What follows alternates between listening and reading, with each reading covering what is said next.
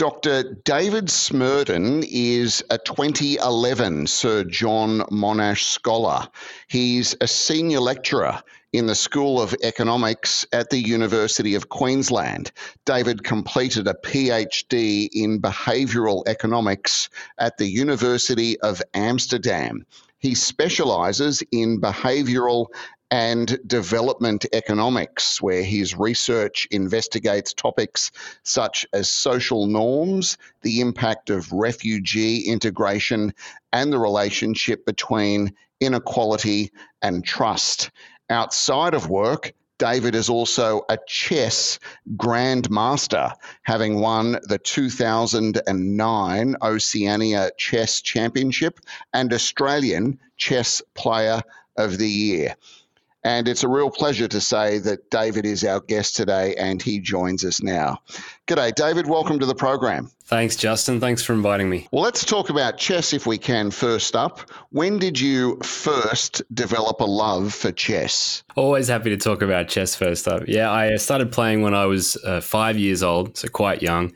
And it took a little while for me to really get into it because back then in the early 90s, there wasn't that much availability of playing chess, say, on the internet or things like that. But the game just captured me, the complexity, the beauty, and also the adversarial combat, the competitiveness of it. And it's become a big part of my life. And who first taught you the game? Oh, it's a funny story. No one in my family played chess. I come from a family of artists, actually.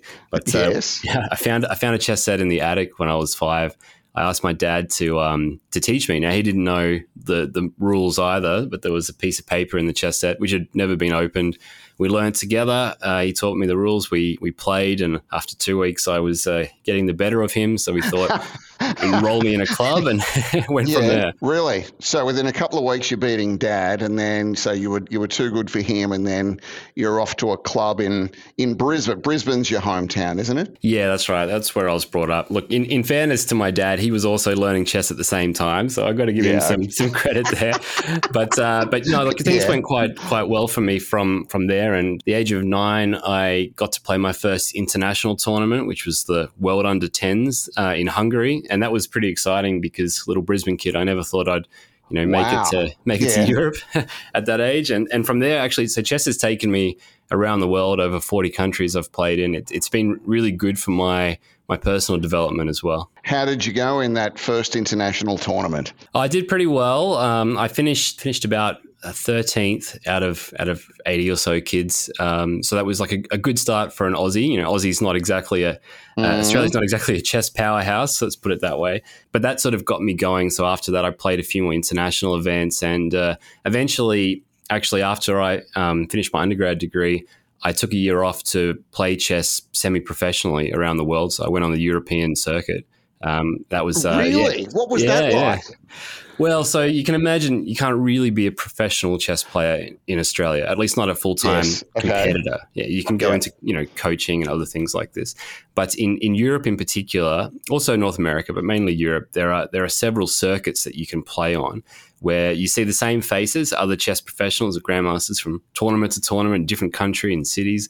It's very exciting life. So I basically used it as a type of gap year for myself. So instead of just backpacking sort of aimlessly, I had a circuit that I went on, which kind of subsidized my travels. And it gave me a bit of a sniff about what it would be like to make that my career, actually, to be a full-time chess player. But in the end, I opted otherwise, as you know. So if you're at the top of your game in chess, if you're a pro, how much money can you make? Is it like, because obviously you think of pro golfers, pro tennis players, and those guys are, men and women are earning squillions. What's it like in the chess game? Yeah, so golf obviously is super duper rich, and tennis. Yes. It's a similar sort of structure in that the very top guys are making a really nice living, and then after that you get into the journeymen and journeywomen, so to speak. Salary wise, it's probably more similar to, say, the NRL, so Australian Rugby League. Yeah, okay. Where the top guys are sort of making, $1 million a year if you're right at the top, but then for the rest of them, they're making a career where they're living, quite well. I guess one of the differences with chess is that your shelf life is longer, of course. So, of course, you don't have dodgy knees or dodgy shoulders. Exactly. So you don't have that risk of injury that will suddenly end your earning prospects. And also you can play, into your 50s, your 60s still as a professional, which obviously you can't do in rugby league. So, but it's a similar sort of pay scale, I would say, to that. Is it one of those things that, you sometimes go into bars around Australia and there's pool tables and you can have a couple of hustlers that are there that are playing terribly and all of a sudden the money comes out and they'll clean you up?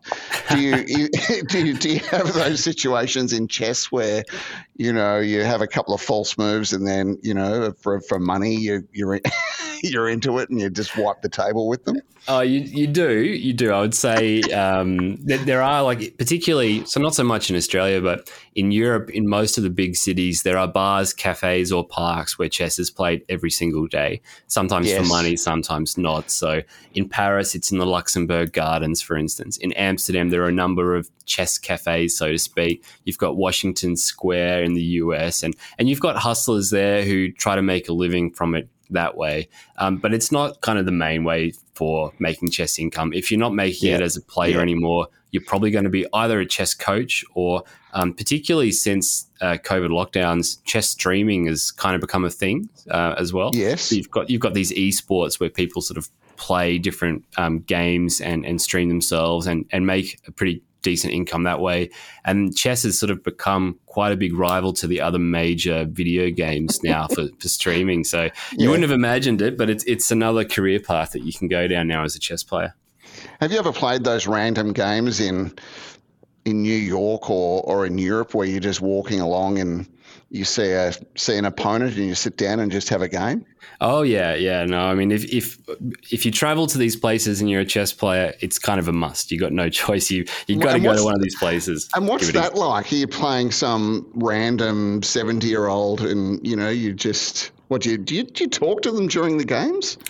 Yeah, particularly in these sort of social settings, chess is not that sullen, quiet thing that you might imagine. There's particularly in the US, trash talking is a big deal in chess. So, is it? Yeah. There's a lot of sledging. I remember, I'll give you an example. I was walking past Muscle Beach in Los Angeles, where all Arnold Schwarzenegger used to train and sort of stuff. And that's where there's exactly Venice Beach, where they got the gyms there, and there was a bunch of tables there where the hustlers were playing, but also not just hustlers, people playing social chess. And I walked past it with a couple other people from the beach. So we just got, board shorts and a towel. That's all we're wearing. And one of the guys is a big African-American guy, looked like he'd been working out in the gym, but was a chess player there. He called out to me because he saw me looking at the chess and sticky beaking at the game. And he called out and he said, "Hey, you look like you need an ass whooping. Do you need an ass whooping?" And I was like, what? He's not used to this in Australia. Is he talking to me? What's he saying? And then he was like, come on, sit down. Let's have a game. And I realized that was his way of inviting me to play, basically. Smack talk. Yeah. There was smack talk before I'd even sat down. And so I sat down and he thought I was just, a passerby. He was a super nice guy. He was inviting random tourists to come and play. And then when I beat him, he sort of asked about my strength, and I sort of confided that, I used to be, semi-pro. And so suddenly they got on the phone. He was like, "I've got to call Igor the Russian and I've got to call Boris the Bulgarian." And suddenly these random guys were coming down and got the call that I was there, and I was playing all of them for the next hour or so. It was really, really good fun as well. And how'd you go? Well, I was significantly better than those guys there, but that's not, the point is kind of that, I didn't know any of these people. The only thing we had in common was this game of chess, and suddenly we're, best buddies after an hour. So that's the good thing about chess. Around the world, we're kind of like one community. Do you ever have an off day, like a bad day, where you go, "Oh God, I shouldn't have done that. I know better." I imagine that does happen. Yeah. One of the things about chess, if I'm trying to compare it to a sport, it's less like tennis or cricket where it's accumulation of individual points or balls, and more like boxing, because in boxing you can be dominating your opponent for 12 rounds, but you make one mistake and that's it. Bang. Game over. Yeah. Same with chess. You can be winning for 39 moves out of 40, play the one bad move, and you've just wasted the last 5 hours of your life basically because you've lost. And that hurts. That really hurts. And it's actually this similarity with boxing and other martial arts is one of the reasons that this bizarre new sport called chess boxing has actually taken off. I don't know. Have you ever heard of it before? No. I'm not familiar with chess boxing. I feel that I'm going to derail the structure of this podcast, but that's okay. Let's just break all the rules. Let me tell you anyway. I'll tell you about it, and then you and listeners can probably go down the YouTube rabbit hole to find out more. But chess boxing is this bizarre sport where it starts off in a boxing ring. You got people screaming at you. You just you're set in your boxing attire. You're bashing each other up for a round, and then the bell rings. And instead of just taking a break and going to your corners, they get a chess table out. They put it in the middle of the ring. Use 2 chairs. You sit down. This is all legit. You got to check it out. You sit down and you start a game of chess. You've got a chess timer there. You're playing. And then after a couple of minutes, the bell rings and you pause the game. So you pause the timer, you pause the game. Everything's frozen. They take it out of the ring. They ring the bell and you start bashing each other up again. And do it again with bloody noses and Yep. And it's a real thing. They've got. It used to be a thing that the Russians, Germans, and ex-Eastern Europeans really liked, this sort of like combination of brains and brawn. But then, they recently had the world champs in London. There are big gyms now in New York and I think San Francisco as well. It's not something that I would ever be any good at for reasons that aren't to do with the chess. Let's put it that way. But stick to the chess. But it does sort of reflect that thing that one of the real beauties, but also traumas of chess and also boxing is that the better person doesn't always win because that one lapse in concentration can ruin everything. What's your longest ever game? 8 hours was my longest one. It was broken up over 2 sessions, actually. After about 6.5 hours, this was back in the day when they had a thing called adjournments in chess. So after 6.5 hours, they paused the game. It was a Queensland Chess Championship when I was 12 and I was playing against a 40-year-old. They paused the game and then we came back the next week and finished it off then. So in total, it was 8 hours. Did you win? Yeah, I did. I think I just outlasted the poor guy who probably had like a wife and kids to get back to. That's right. Screaming kids. You might have been hungover. Yeah. You don't know. Yeah. Unfortunately, I'm now on the other side of that table as I'm sort of approaching 40. So I know what it's like to have that pressure of getting home to the kids that he had back then. Are we good at chess in Australia? We didn't used to be. When I was when I was a kid, we were always behind and playing catch up, and particularly because information wasn't widely available. So we didn't have access to the Russian textbooks and the Soviet coaches and that sort of stuff. But things have changed now. The playing field is much more level. You're seeing chess prodigies from countries in Africa and Southeast Asia rising to the top because they got access to all this information. And Australia now, we're much better than we used to be. We never used to be close to the top 50 countries in the world. We're now pushing towards like the top 20. So we're not right up there, but we're getting much closer. And who are the best traditionally? Oh, internationally, yeah. So the United States is currently the top, but it's a little bit controversial because none of their top team are actually homegrown. There's a thing that happens. It's a little bit similar to Champions League soccer, for instance, in Europe, in that you can actually buy and sell players. Now, it doesn't happen so much at the international level in chess, but recently it started. So a US billionaire has actually been paying for top players from other countries to change federations and start a new life in the US, all perfectly legitimate. And that's proved to be quite successful. Although in the recent World Chess Championships, no salary cap. There's no salary cap. No, it's a very interesting. But recently what's been happening, particularly in the last World Chess Championships, is that a lot of countries that traditionally are not particularly rich and don't have a lot of funding have been rising to the top. So India, Uzbekistan, Iran, countries like this are getting close to the top now as well. And actually, Uzbekistan recently won the World Chess Championships Other countries like China, Germany, the UK are also very strong in chess. France as well. And like I said, Australia is getting closer, but we're still not really a medal shot these days. And what is it that you love about chess? Is it the psychological warfare? Is it slowly eviscerating your opponent? What is it that the mental anguish? What is it that you love about playing chess? It's a great question, because chess has been described, various famous quotes describe it as a science, an art, a battle, a fight, all these sort of things. And it's different things to different people. It's a very rich game. For a lot of people, particularly at the top level, it is that competitiveness, that battle of wits where you're trying to beat the other person, whoever they are. For me, it's a little bit different, and I'm not quite as competitive, which may explain why I didn't excel right to the top. For me, I see a lot of beauty in the game. I can lose a game to someone else, but be quite satisfied, even though I lost, because the game, the patterns and the combinations were, in my opinion, very creative and artistic. So that can satisfy me. Whereas for other people, it's just the runs on the board that matter. You would have no doubt seen The Queen's Gambit a few years ago on Netflix. What did you make of that special? Yeah, I sure did. It was fantastic. It sort of came at the right time. The ducks lined up for chess around the world, because we had these COVID lockdowns, people stuck at home looking for new hobbies or things to get into, but they couldn't go outside. Chess has that ability. You can jump on the internet and in a second play anyone around the world.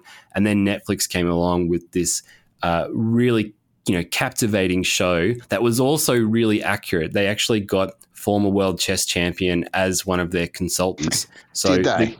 The games and the characters, the games and the characters were all based on real games, real characters for the most part. Sometimes, a merge of different personalities would fill a character, but it stuck very closely to what the world of professional chess is like. And the show kind of, through the eyes of the main character, it takes people who don't know anything about the chess world on a journey into what it's like to enter this community and go all the way and play at the top level. And it was great for us to see, but I think really, really good for people who didn't know about our world and sort of, got a bit of an insight into it. And at the same time, I imagine, introduced a lot of people to the world of chess. Yeah, absolutely. Chess really took off during this period, a combination of the Netflix effect and, like I said, these lockdowns.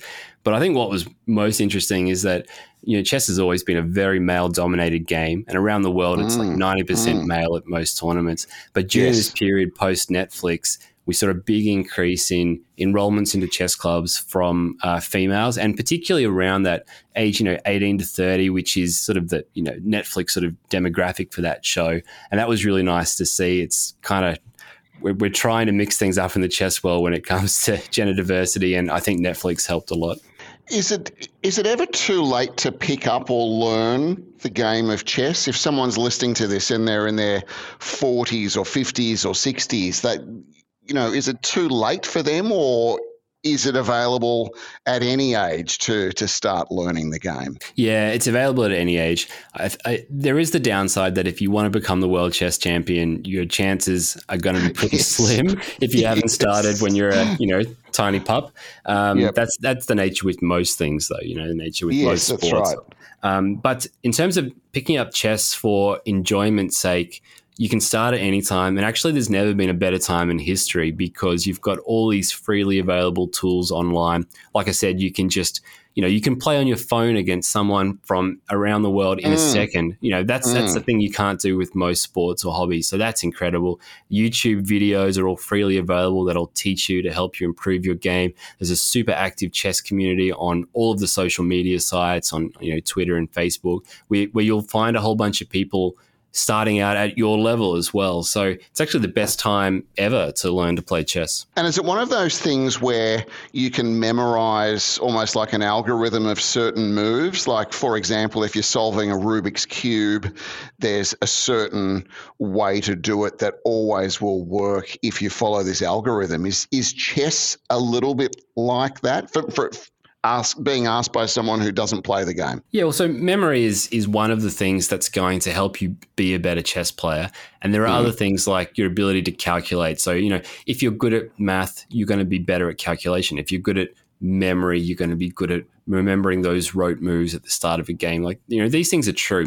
But chess is such a rich and complex game that you can be good at other things, not those particular skills, and still do quite well. So it's a little bit like tennis. You don't have to be a fantastic server to be a good tennis player. Yes, you don't have to have a killer backhand to be a good tennis player if you adapt your game to meet your strengths. In my case, for example, I'm a pretty good psychological player. I have a pretty good feeling for what sort of positions are going to make you, my opponent, uncomfortable. And that's what I use to my advantage. I'm not particularly good at, say, memory, for example, and I've had to adapt my game accordingly. So I think, people who say, well, I'm not good at maths, so I better not take up chess. That's probably not true. So you can still get into it and excel without being good at that sort of stuff. Now, I understand, David, there's been this recent controversy over a potential cheating crisis in the world of chess. Can you tell us about that? What happened there? Yeah. Well, it's something that made it into mainstream news, so non-chess news. So some people may already be familiar with it. But non-chess news. Well, that's, in my world, that's how I think about it.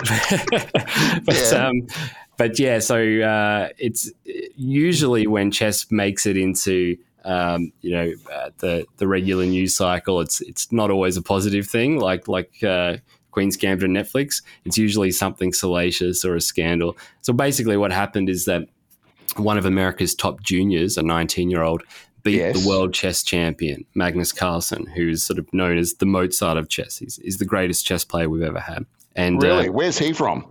He's from Norway, which is not traditionally a chess powerhouse, but he's just one of these incredible geniuses, Einstein, whatever you want to call him. He's not just the best. He's the best now. Yep. You compare all the world champions for the last 200 years, and he's better than all of them. Really, at their peak. Yeah, he's okay. And that's pretty much accepted now that he is the Don Bradman of chess, or whatever you want to call it. Yes, and so him getting beaten was a big deal, and it was actually a game that stopped him from breaking the record of the longest undefeated streak. More than 100 competitive top-level games he hadn't been beaten.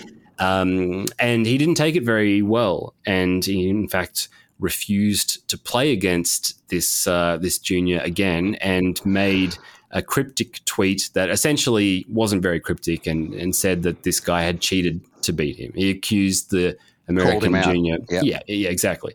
Now, what made this kind of, I guess, more interesting and newsworthy is that the 19-year-old is this really loud, arrogant New Yorker who in interviews is not very humble and says what he thinks. And, that's great. We like these personalities for the chess world, but that may have hurt the world champion's ego a bit, who was suffering from a bad loss. And so people sort of thought, well, he's just being a sore loser. But then these extra revelations came out that the 19-year-old, when he was 16 and 14, in online chess, on internet chess, had been banned for cheating in the past. So he had a history of cheating. And that sort of muddied the waters. And, the world champion said, well, I'm never going to play this guy again. And then other people said, well, you're using your power and role to sabotage a young player's career. And anyway, so all of this exploded, and then the rumors started about how he could have cheated, and that started a whole new news cycle. So it's a big deal for the chess world, but hopefully some good comes out of it in the end, and people's careers aren't destroyed. Has there been any resolution to this crisis? No. Well, since this all sort of happened, the two haven't played in the same event yet, and neither have been invited to the same tournament. So we haven't had to deal with that issue again. So we haven't had to, call the world champion out on whether or not he's really going to boycott all games. Yeah. But this is going to happen again in the future, no question, that they will be in the same event. I mean, this kid now is in the top 50 players in the world. They're going to be paired against each other. I hope that things resolve, egos settle down, all that sort of stuff. There has been a little bit more focus placed on the problem of cheating in chess, and that's been a good thing, because it's something that we do need to address to keep the game clean and, keep everyone having a good time. And so that's been one positive out of it, but no fixed resolution yet. So you are an economist by trade at the University of Queensland. You were telling me off air that you've somehow managed to combine your professional life in economics with your hobby of chess to become a chess economist.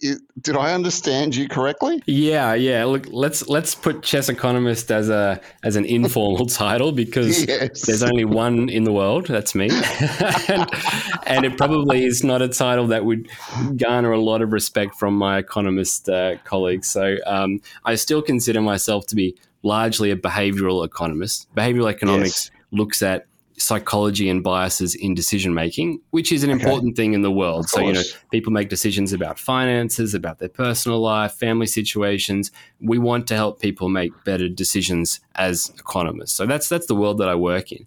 But chess is obviously a cognitive game where you're making decisions all the time, every move. So in many ways, because you've got this level playing field, people from all walks of life are in this situation, and we've got great data where we can analyze these decisions and what affect them and how we can get people to make better ones.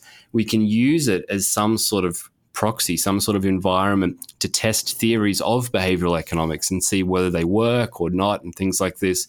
So that's how I've tried to combine, like you said, my past life and my passion for chess with my professional field. Tell me about the PhD that you did, David, and why did you choose the University of Amsterdam? So prior to that, I was working as a policy analyst in the Department of Treasury in Canberra.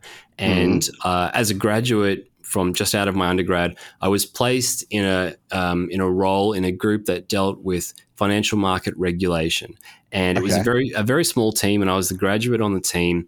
And typically, the job just involved small tweaks to the government legislation because there wasn't much happening that needed, big things addressed in terms of hedge funds and securitized products and things like this that later became a really big deal when the subprime mortgage crisis hit in the US in 2007, and then the global financial crisis sort of got going in 2008.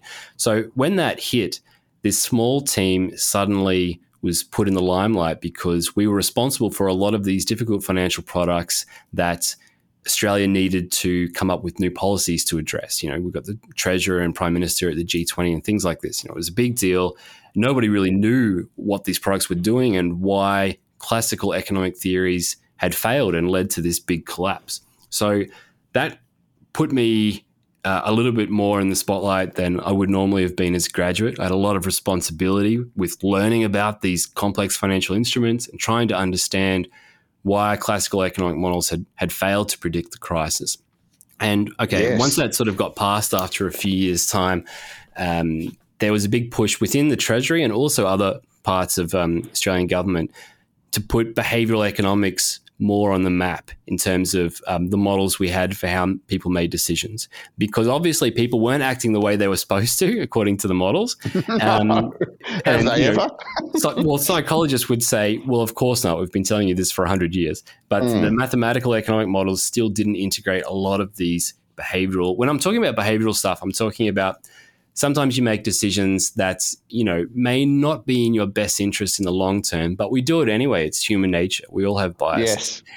So I really got interested in behavioral economics. I wanted to do more study about it. At that time, the Netherlands was a bit of a powerhouse for behavioral economics in Europe. In the past history, they've always been willing to go down more heterodox approaches to economics that, maybe the mainstream classical economists would not necessarily approve of, so more sort of fringe theories, but had a very good reputation, top 20 institution in the world. So that was one of the big draw cards for me to apply for the General Sir John Monash scholarship, which funded me to go there and do my PhD. Yes. I got to be supervised by some of the best behavioral economists in the world, learn about these theories that integrated psychology into economics, so a really nice, blend of skills. And that started me on this pathway. And did you have a good time over there? What was it like studying in Amsterdam? Oh, it was fantastic. Yeah, I mean, generally speaking, Amsterdam is an incredible place to live. It's a real melting pot of cultures as well. But in terms of particularly the behavioral economics, I got exposure to, like I said, some of the best behavioral economists in the world. My PhD thesis was particularly focused on what we call bad social norms, which is not a topic that economists have touched very much. So a social norm, just in layman's terms, a social norm is any situation where you're more likely to do something if other people are doing it, and you're less likely to do it if others are not doing it. Did your research involve going to a lot of bucks parties? Well, look, you got to get out in the field. You got to understand the people, Justin. Yeah, that's right. But look, so economists hadn't really touched this topic much in the past. It's sort of more been the area of psychologists. Economists always used to think, look, you just do what's best for you, forget what other people are doing. But then when things happen like subprime mortgage crisis and things like this, you've got to start thinking about these things like peer effects and things like this. And in Australia, for instance, we have a bit of a culture that you've got to own a house, right? Like you haven't made it until you own a house. Yep. That's not the norm everywhere. So somewhere like Germany, for instance, you can get a rental contract for 99 years and people won't look down on you for that. They'll be like, yeah, okay, you're renting for life. Why not? But here you got to buy a house. Now, economists have been talking for years that we've got a housing bubble in Australia. What's propping it up? It's really hard to explain if you don't go into these things to do with social norms and culture and stuff that, it doesn't have like fancy graphs and math to it. It's got psychology theories that you care about. Now, for me, bad social norms, so social norms that exist, but we actually would love as a society to get rid of them, those are the things that really fascinated me. And you mentioned right at the outset this combination of behavioral economics and development economics. I'm particularly interested about really tough issues facing developing countries where there's a bad social norm in place. Maybe most people want to shake it off, but they can't seem to get rid of it for sometimes generations. That's something that really motivates me to want to get in there and shake it up. We're almost out of time. It would be remiss of me not to ask you your best opening move in chess. What do you like? Oh, look, so I mentioned a little bit earlier that I'm more of a psychological player. That means that quite often I play moves that the computer frowns at and shakes its head at, says isn't the best move, objectively speaking. But psychologically, I know it makes my opponent really uncomfortable. And, yes, that's what I want to do. I want to annoy my opponent with underarm serves in tennis, like just to try to shake them up a bit. The Kyrgios approach. Exactly. Yeah. I don't know if I'm like Kyrgios, but let's say so. So there's one particular opening move that's actually now been named after me because I'm the only grandmaster really who plays it all the time. Stop it! I didn't know this. What's it called? Well, it's part of a broader category called the Scandinavian defense, but because I play it all the time, it's now called Smerdon's Scandinavian, with Smerdon being my name. It's a very weird thing because I've got nothing to do with Scandinavia. Yeah.